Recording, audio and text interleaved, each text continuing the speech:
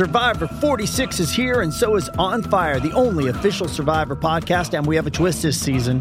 The winner of Survivor 45, Dee Valladares, will be joining us every week. We're going behind the scenes of the biggest moments, the how and the why things happen, and the strategy and analysis you can only get from someone like me, a Survivor winner. Listen to On Fire, the official Survivor podcast, wherever you get your podcast.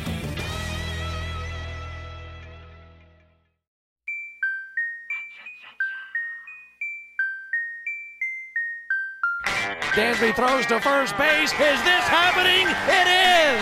The Atlanta Braves are world champions! Welcome to the Chatting Average Podcast, presented by Sports Drink. Here are your hosts, Cam Matthews and Alex Butler.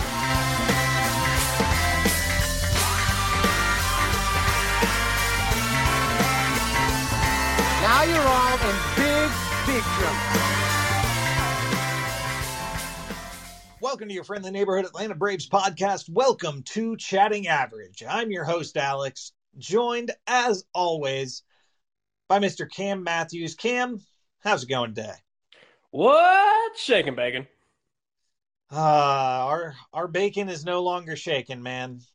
That's that was a tough end to what was a really fun season. Yeah, we sat down at the breakfast table expecting a big meal and we're given turkey bacon. But of course we have to recap the games. That's kind of what we do, and we'll go ahead and address the elephant in the room, which is, of course, the Atlanta Braves dropping the NLDS to the Phillies. Of all the freaking teams.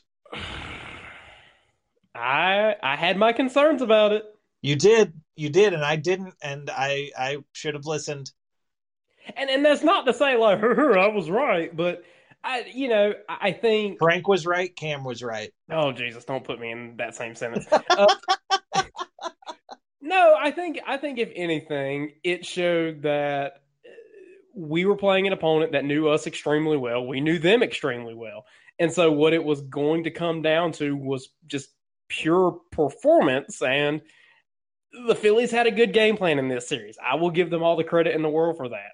And it worked well, obviously. Yeah, and the weird thing is, I remember getting on here last week and talking about all the things that I thought would happen that would cause the Phillies to lose. Being, relying on the home run and not being able to field their positions. Those things happened. They kind of relied on the home run after game one, and they didn't field particularly well, shockingly bad in some cases. So they did those things that I thought they would do, and they still won the series. Well, it comes back to what we talked about were the Braves' strengths, right? Strong starting pitching, potent lineup, and a solid bullpen. And the bullpen was really the only of those three shining example of this team over the course of those 4 games. Yeah, it was pretty ugly. So let's talk about the games. So coming to game one, we've got Max Fried on the hill against Ranger Suarez. I've heard a lot of people talking about it, and I think it's certainly possible that Max Fried was still feeling the effects of being sick through his last start. I certainly hoped that was the case, because Fried had a very non-Fried-like outing.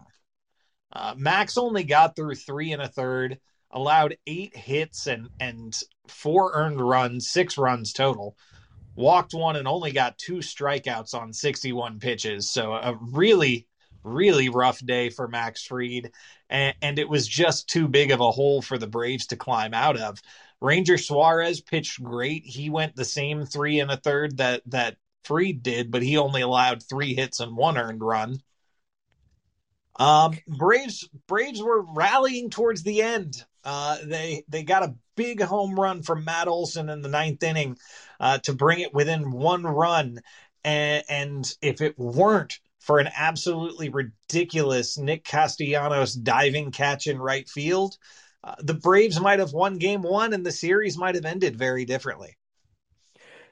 So a few things going back to Max, not a good start whatsoever. And I think the moment where I realized something was off, he got the first two outs fairly quick, like in 5 or 6 pitches it felt like, and then the runs that were scored, the 2 runs that were scored in the very first inning were all with 2 outs, and normally we've seen throughout the season, that's where Max really seems to thrive, right? Working under pressure, 2 outs, 1 or 2 runners on, he always finds a way to get out of it. But then on that day, every ball he threw seemingly with 2 outs was finding the barrel of a bat somewhere. Yeah, and I remember I was at this game with my dad, and I remember looking in I think the third inning for Max, and I was seeing him throw fastballs at 92, 93, 94 miles an hour. I don't think he topped 94 for the majority of his outing. And with Max Fried in the past, when there have been issues, whatever they may have been, that's the telltale sign is when he can't hit those 95s. And it seemed like it was that kind of day for him. Yeah, so it was certainly an off day for Max. You hate to see that from that guy. And then the offense, barring the bottom of the ninth inning, was just absolutely stagnant, right?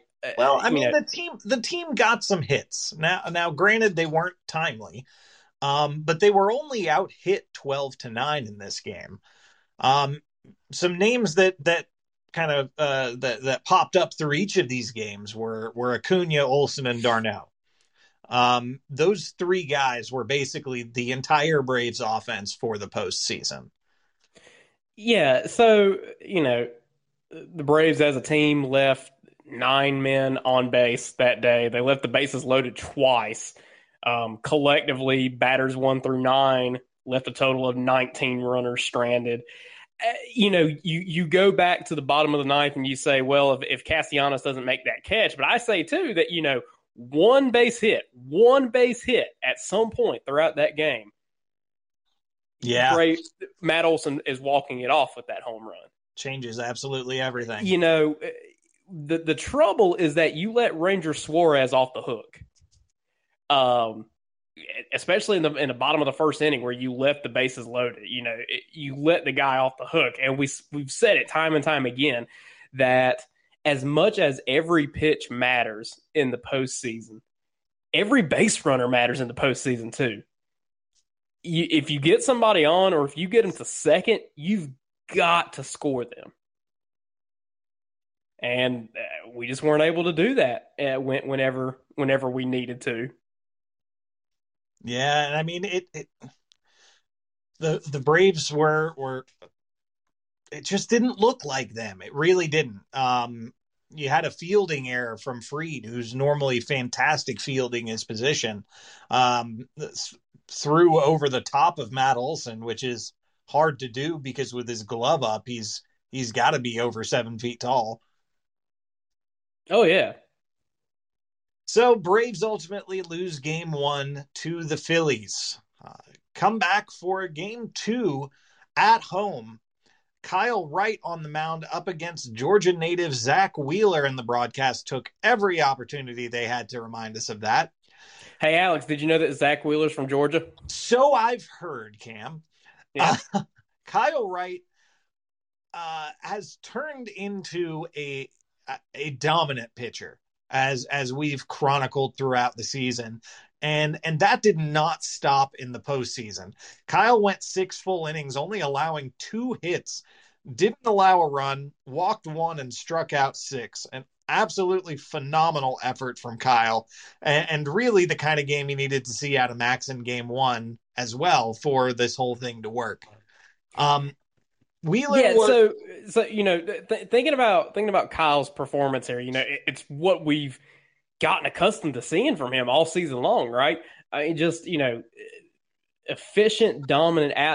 Like I feel like the only negative, and it's an absolute nitpick that you could talk about Kyle's performance in this outing, is just that he ran deep in counts kind of often. But even then, he walked. Did he have any walks? He had one walk. One walk, yeah. I mean, he ran into some deep counts, which effectively raised his pitch count, but he still only walked one guy. I mean, you're talking about just a guy who has really found himself this year. I mean, Kyle and the bullpen combined for a 3-hitter in this game. Yeah. Absolutely stifled that Phillies offense. And while it was a game that the Braves won, we had one fun inning in the 6th, but aside from the 6th inning, our offense was pretty dead too. You had Matt Olson single to right, scoring Ronald. You had Riley scoring Swanson and reaching on an infield single, which I believe was his only hit of the series. And then you had Travis d'Arnaud singling to center, scoring Olson. So Braves win the game 3-0. All 3 of those runs coming in the 6th inning. And all 3 of those runs coming with 2 outs as well. It all stems from Ronnie taking a pitch off the inside elbow, and that seemed to rattle Wheeler, and then a walk, and base hit, 3 runs. And it was refreshing to see, for one thing, because it's something that the Braves did extremely well this year is 2-out production, right? And knowing how good our bullpen is, especially in the postseason, you couldn't help but feel like the moment that we got those 3 runs across, this game was over, right? Oh, absolutely. As soon as those 3 runs crossed the plate, I thought, we've got this one. Yeah, and the Braves tie up the series at 1, heading to Philadelphia for Game 3 after the travel day. We get through the travel day not knowing who's going to pitch Game 3 for the Braves, and on the morning of this past Friday, we find out that Spencer Strider is going to get the start for the Braves. We had heard rumblings about this. He made the roster. So we didn't know how much we were going to be able to get out of him because he had only thrown off a mound twice in the last month. And in retrospect, probably not the best call to put Strider out there, and probably not the best call to lead him out there as long as we did. He only eats up 7 outs, allowing 3 hits and 5 earned runs. He walked 2 and struck out 4. And just at no point did he had a good first inning. I think he sat him down 1-2-3 in the first, but everything from the second inning on was just ugly from Strider. And again, another case of you can just watch his fastball speed and see what's going on. He wasn't really getting over 97, 98, which is very strange for Spencer. Well, and not to mention what didn't help either there in the third inning was that 2-base error.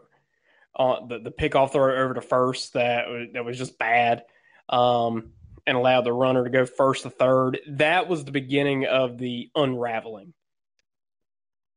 Right. Yeah. And also too, who was it? Was it Kyle Schwarber that we intentionally walked to put him at first and second? Yes, we intentionally walked Kyle Schwarber to get to Rhys Hoskins.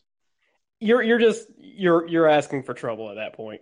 If you have to intentionally walk somebody in the third inning of a postseason game, you're in a bad way. Not just anybody, but Kyle Schwarber, who to that point did not have a hit in the series. Right.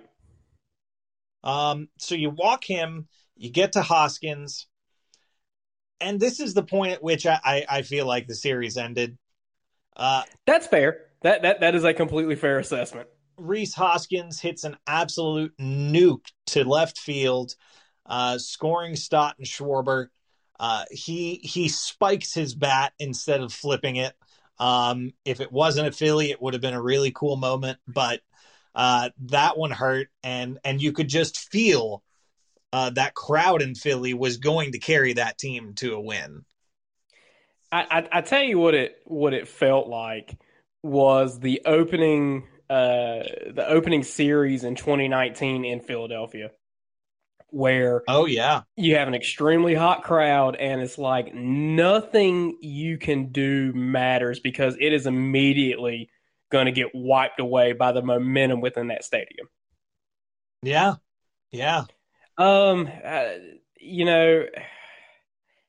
I don't know. I'm not one to pick apart managerial decisions.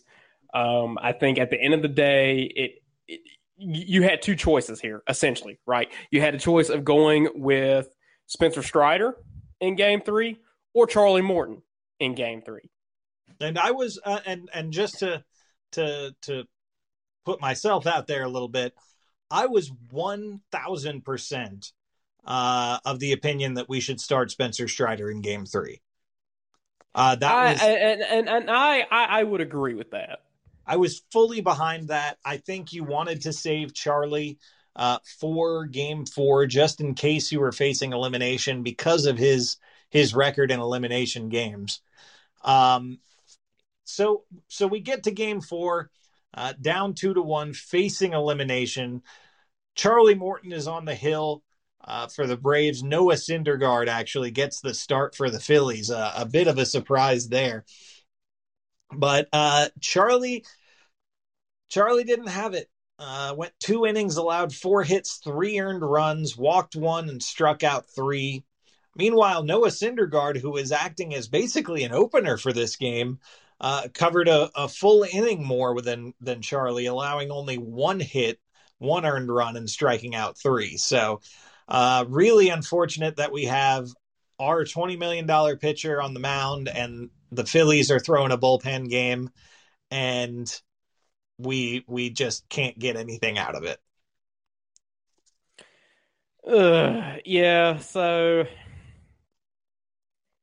when you said that in Game 3, the moment that Rhys Hoskins hit that home run, you knew the series was over. Yep. The reason I agree with that, love Charlie to death. And if Game 4 had been in any other ballpark, I might have felt a little bit better. But Charlie has not been great against Philadelphia this year. Yeah. And in knowing that, I don't know. I truly think what it comes down to is that the team backed themselves into a corner immediately when you lost Game 1. Yeah, couldn't lose Game 1. You can't lose Game 1 because if you win Game 1 and you're able to win Game 2, yeah, sure, maybe Philly ties it up in Philly, but at least you still force a Game 5 and you give Max Fried another chance. Right. But losing Game 1 was just, and we probably didn't think about it in the moment. But once you got to Game 3, Game 1 loomed so large that we should have realized it then that moving forward, we were not cut for this series. No, and honestly, even though I said that Rhys Hoskins homer was the moment, honestly, the moment was probably when I tuned into the broadcast and I heard that Philly crowd. Yeah, because it sounded like us last year, guys. It really did. They were just a hotter crowd than we were this year.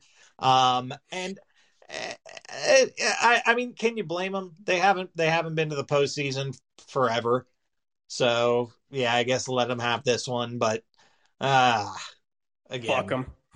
fuck them. Any other team. I know. But I wanted to piggyback on a point you made a second ago. With Charlie Morton and Citizens Bank Park. It wasn't just Charlie, though. Citizens Bank Park kind of had its moment with our outfielders. Oh, do we have to talk about this? We do, yeah. It's so stupid. It's so incredibly stupid. But it's the one of the three guys in your lineup that let me intro this first. Cam's getting upset. So for those of you who may not have noticed, Citizens Bank Park's outfield has some odd lines, especially in left center field where the wall juts back kind of away from the pitcher's mound and has a really odd angle there. And sure enough, in the third inning of Game 4 here, JT Realmuto hit a monster shot that found that very wall and didn't bounce straight back towards the fielder like most parks would. Bounced straight away from him. So Michael Harris took a very odd line to get to the ball. I think when the ball was in the air, Michael thought that he was going to be able to make a leaping grab for it. Having watched the play back, that was never something that was going to be in play. So really, Michael Harris should have been playing the bounce and not trying to go for the hero move there. But the reason I bring this up, and the reason it's a talking point for Braves fans this week, is that Ronald Acuna, while it was misplayed by Michael Harris, it was also misplayed by Ronald Acuna. In the way it played out, ideally, Ronald would have been running over towards center field, backing that up, and not allowing Harris to be the first one to reach that ball. But he didn't. And boy, did people have something to say about it. And they're all wrong. Cam, this is where I'll hand off to you. One of the three guys that produced this entire series, you're going to throw under the bus. Not Dansby, who is in a contract season and suddenly disappeared. Not Riley, who was just given the keys to the kingdom, the largest contract in Braves history, and suddenly disappeared. Not whatever left fielder or designated hitter you decided to stick up there. Not Michael Harris, who maybe had one base hit the entire series. No. And misplayed that ball, I might add. And misplayed that ball. Love the kid to death, but let's not mistake that he misplayed it as well. I was astounded by how many people so just vehemently, quickly turned on a generational talent on our team. And not just like random Braves fans online, like Joe Simpson and Kelly Kroll were going in on him a little bit as well. Absolute pudding for brains. You miss me with that, man. That's just it's BS. Look, what it is. I'm going to play both sides of the fence a little bit here. It is okay. I think it is perfectly okay to criticize Ronald for that play. Yes. Yeah, that is absolutely fine. It was a misplayed you look back ball. at it, in a perfect world, you've got your right fielder backing up that play, and what? You hold Realmuto to a triple. Okay. But you can't criticize Ronald and leave everybody else out, because by no stretch of the imagination was Ronald Acuna Jr. the reason the Atlanta Braves lost the series. In fact, Ronald Acuna Jr. was putting in work to be the reason the Braves won the series when a lot of other guys weren't. Who the fuck is Steak Shapiro?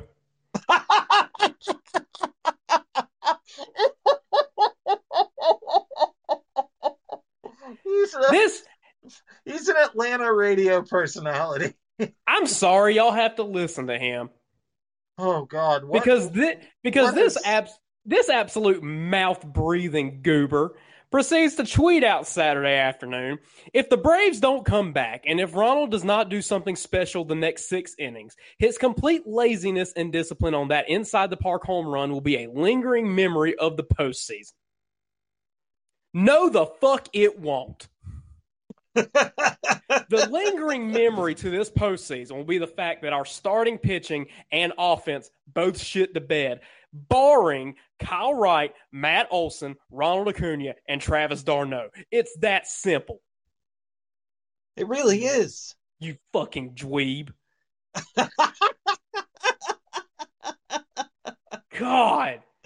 Oh, Lordy. These people get paid to talk sports. They really do. I don't understand it.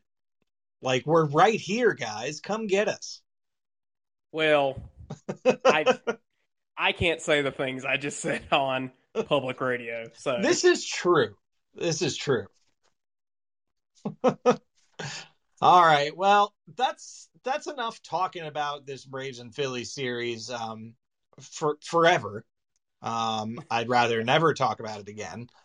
I'll say just one final thing. It's, I don't think it's an excuse because I think it's a valid reason because we've seen it in previous seasons with teams in a similar situation. Don't say the days off. Don't give me the days off. No. We look tired. We really did. We look tired, and by no means are we the first 100 win team to get knocked out in the divisional series. Look at the Giants last season. I think I will never, ever, ever, ever, ever, ever, ever say that winning is a bad thing because it's not. You play to win. But I think there is something to be said about the chase that the team had to go through this season. The maybe the lack of days off for some guys. I think it all rounds out to the fact that you just had a ridiculous 162 game stretch. Right. And while yes, we won the East this year, but last year we won the East like 2 weeks earlier. Yeah.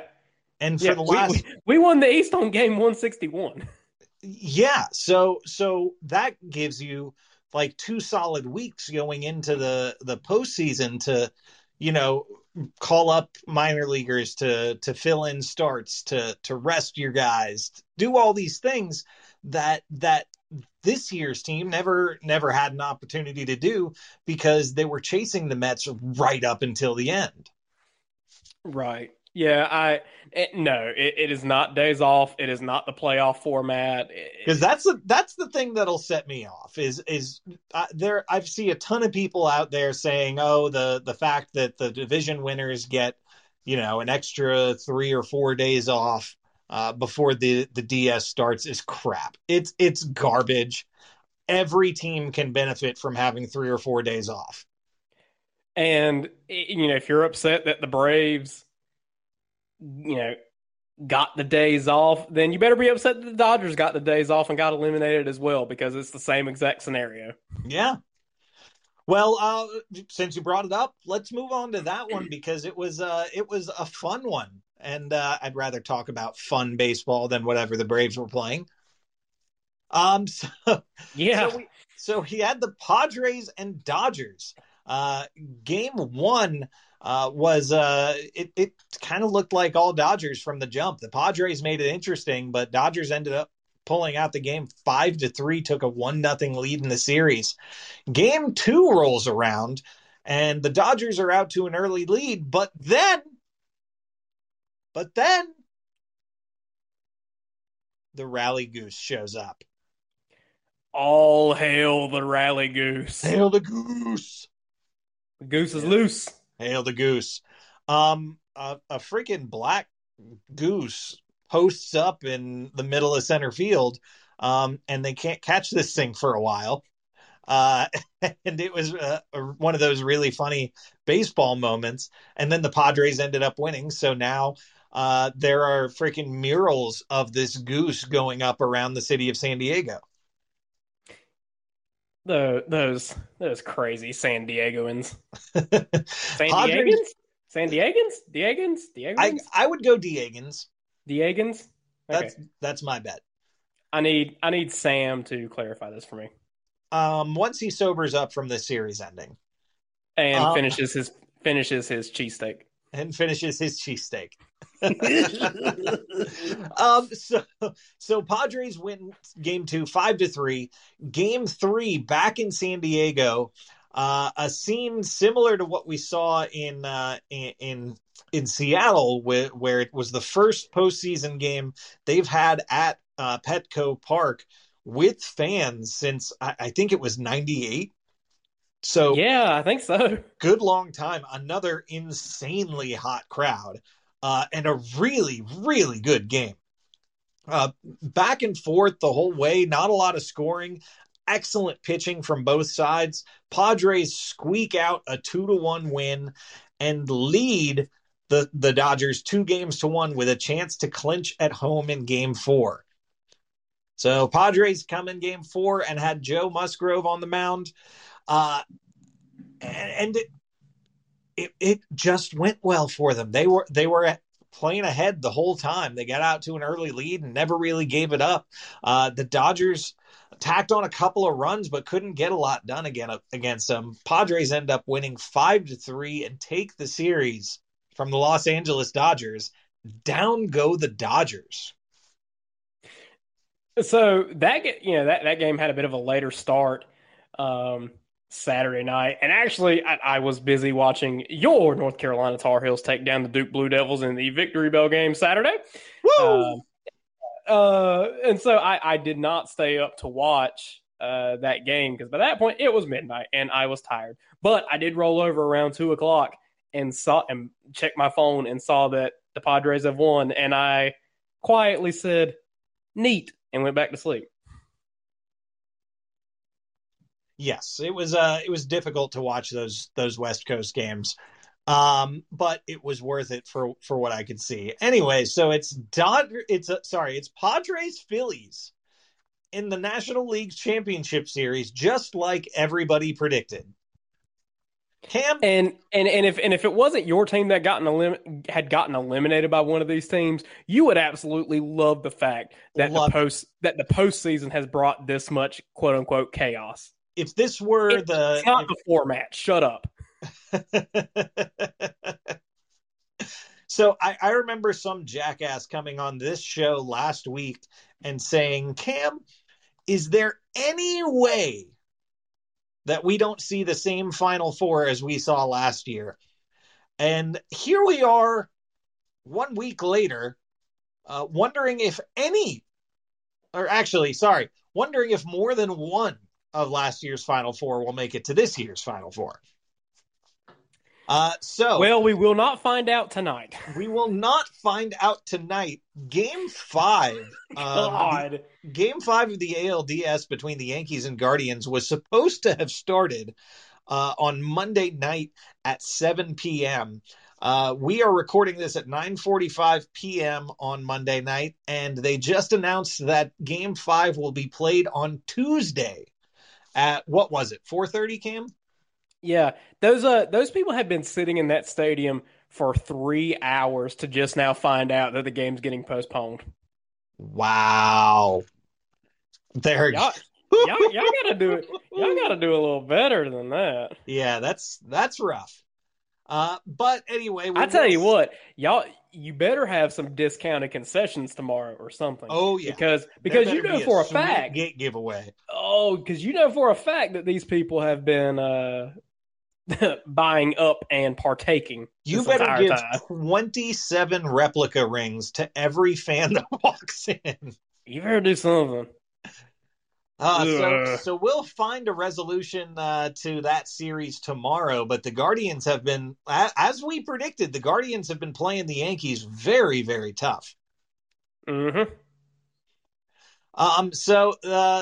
Unfortunately, America's Mariners did not play the Astros nearly as tough. But hey, they did make it a 4-game series. They did make it a 4-game series, despite the fact that the Astros won the series 3-0. So game one. So you're Seattle, and you chose to pitch to Yordan Alvarez. So the Astros won 8-7. I think that's all you need to say about the game. If you don't pitch to Yordan, you win that game. Yeah, so I wasn't able to watch that game.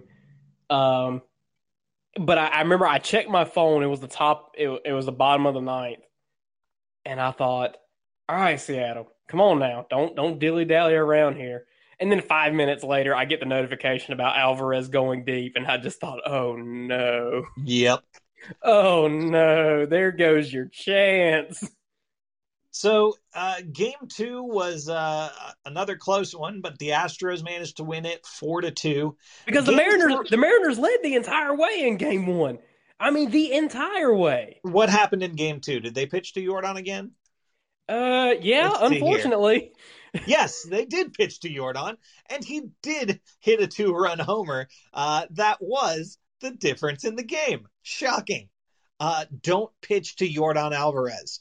Unless you're the Braves, because apparently we know the secret. Yeah, I don't know how we did he go 2 for 20 in the World Series, something like that? Something like that, yeah, and it was nothing of consequence. So game 3 was the real story of this series. It was one of the wildest things I've ever seen in a postseason game. This game went to the 18th inning scoreless. Gonna let that breathe for a second. The 18th inning scoreless. They played 2 full baseball games before anyone scored. And somebody got divorced over that game. I just know it. I'm positive of it. It was. You said you were only going to be gone for 4 hours. Jeremy Pena walks off with a 415-foot blast to center field in the 8th. Oh, sorry, he didn't walk off, but he hit a 415-foot homer to center in the top of the 18th to give the Astros a 1-0 lead. And after 18 innings, 1 run should be more than enough to win the game, and it was.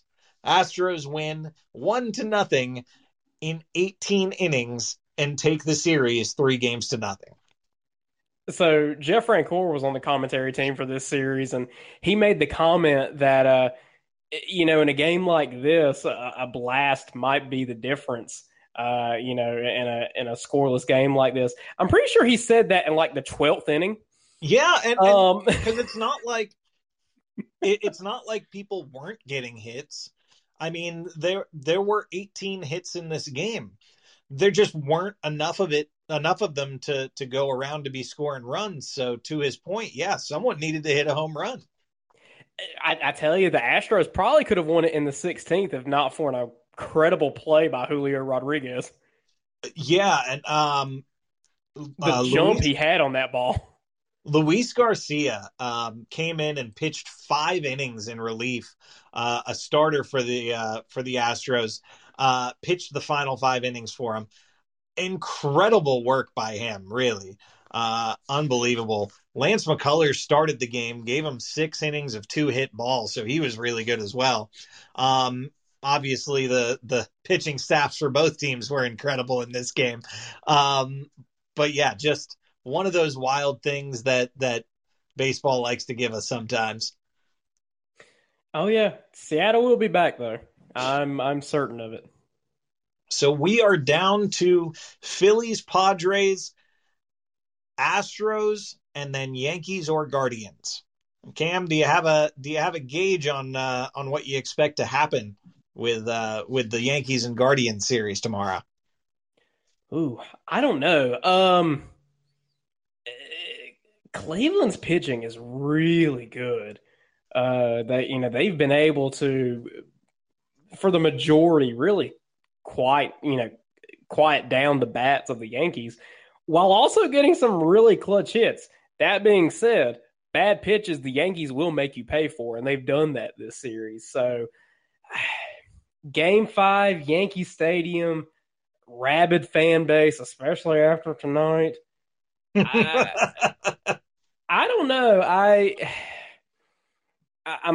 think it might be the end of the line for Cleveland, but honestly, I wouldn't be surprised either way at this point. You know, that might sound like a cop-out answer, but I think what it comes down to, it's going to come down to Cleveland's pitching. If Cleveland can limit damage in Yankee Stadium, they can put some runs on the board and save themselves. I will say this, if you're able to get to a TV for this game, do it, because I saw today where the person that will be calling balls and strikes behind home plate has the second most hitter-friendly strike zone of all home plate umpires in baseball. So there are going to be some balls flying out of the yard in Yankee Stadium, I predict. Oh, hell yeah, brother. All right. Well, before we go, I have to remind you that today's episode of Chatting Average is brought to you by Sports Drink, your digital water cooler. Sports Drink's a newly created internet community that tries to find the intersection of sports and not sports. They're helping us grow, and they're hating your favorite team. So go check them out online or on social. Go to sportsdrink.org or open Instagram or Twitter and type in @SPRTSDRNK. That's spelled like sports drink, just without the vowels. All we ask is that you close the door behind you. We're trying not to let the funk out until we end the season. Cam. Yes. Don't let the funk out. But I thought this was our last episode of the season. It's not. Are you sure? Positive. I mean, how much more could we have to talk about? I don't know, but we'll find out next week right here on Chatting Average. So for Cam Matthews, my name's Alex. We'll see y'all next week for another brand new episode.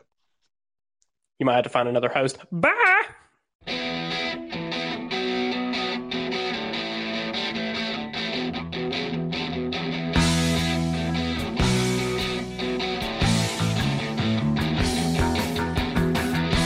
This has been the Chatting Average Podcast, brought to you by Sports Drink.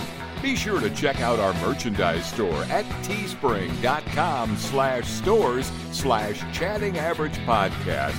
And please consider becoming a patron of our show at patreon.com/Chatting Average.